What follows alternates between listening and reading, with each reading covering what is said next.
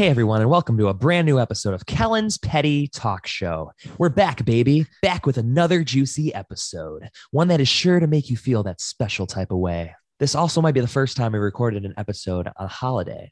So happy Valentine's Day to all you lovebirds out there. I'm pleased to welcome Brett Jones to the show. You might remember him as the lead guitarist of the Michigan-based pop punk band Fireworks. Not only were they strongly pigeonholed as a pop punk band for many years, but they successfully branched out into many different genres and territories that most bands in the scene still can't quite accomplish. This is one of my favorite bands from growing up as well, so this was a very special episode for me. If you like what you hear on this one, be sure to go check out the episode I did with Fireworks bassist Kyle O'Neill. Also be on the lookout for Brett's new music project, Super Gloom, which will be dropping straight banger tunes in the next couple weeks. Without further ado, grab your arrows, head to the bonfire by the Legion Hall, and let's talk Fireworks, baby. Not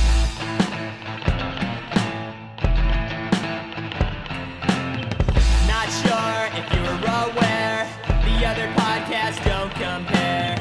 Tell your mom if she's too busy to literally stop what she's doing. I need all ears on me as I interview legends for thee. Now grab your friends, your dog, and your fish. It's time to rip a new episode for the kids. So sit back, relax, and enjoy the show. Welcome to Kellen's Petty Talk Show. Sit back, relax, and enjoy the show. Welcome to Kellen's Petty Talk Show.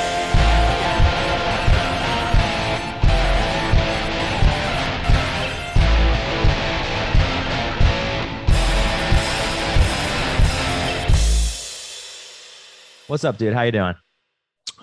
Not very well, but I'm having a good time. Oh, what happened? Who hurt you? Nah, I'm just joking. I'm good. How you doing, bro? Thanks for coming here. This is awesome. Yeah, man. So since the band has been on vacation the last 7 years and even pre-hiatus, you've been living your life out here in LA. How have you been enjoying living here? Yeah, it's good, man. Me and my wife started dating almost 13 years ago, and then she moved out here like 6 months later. So I was out here basically since then, but I count moving here from like when we got our apartment, which is almost 12 years ago. Shit. Wow. So it's home. Mm-hmm. Do you have any like weird or funny haircutting stories? Yeah, but I can't just pull them out of my ass, man. Like, has anybody ever been like a dick to you? Oh yeah, just weird shit. Like it's a lot of times it's like moms like running their hands through the kid's hair while you're like got scissors in it, just like stupid shit like that. Oh man, nobody's ever been like, "Damn, you butchered my fucking hair." It's more like a miscommunication. Like I'm pretty confident in my work. Yeah. Like sometimes it's like the people who don't.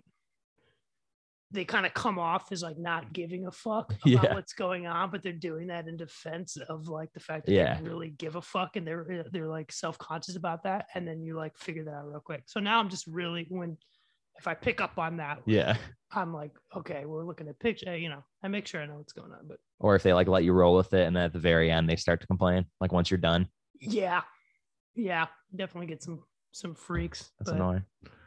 They weed themselves out. So your wife's a stylist too, right? Yeah, she does mostly. Yeah, she does women's hair. Is that how you got into it, or who was into it first? She was into it first. Okay. I've always been kind of like messing around with hair, but I've only been doing it professionally for like 6 years. Mm-hmm. And I know you drove for Uber and Lyft at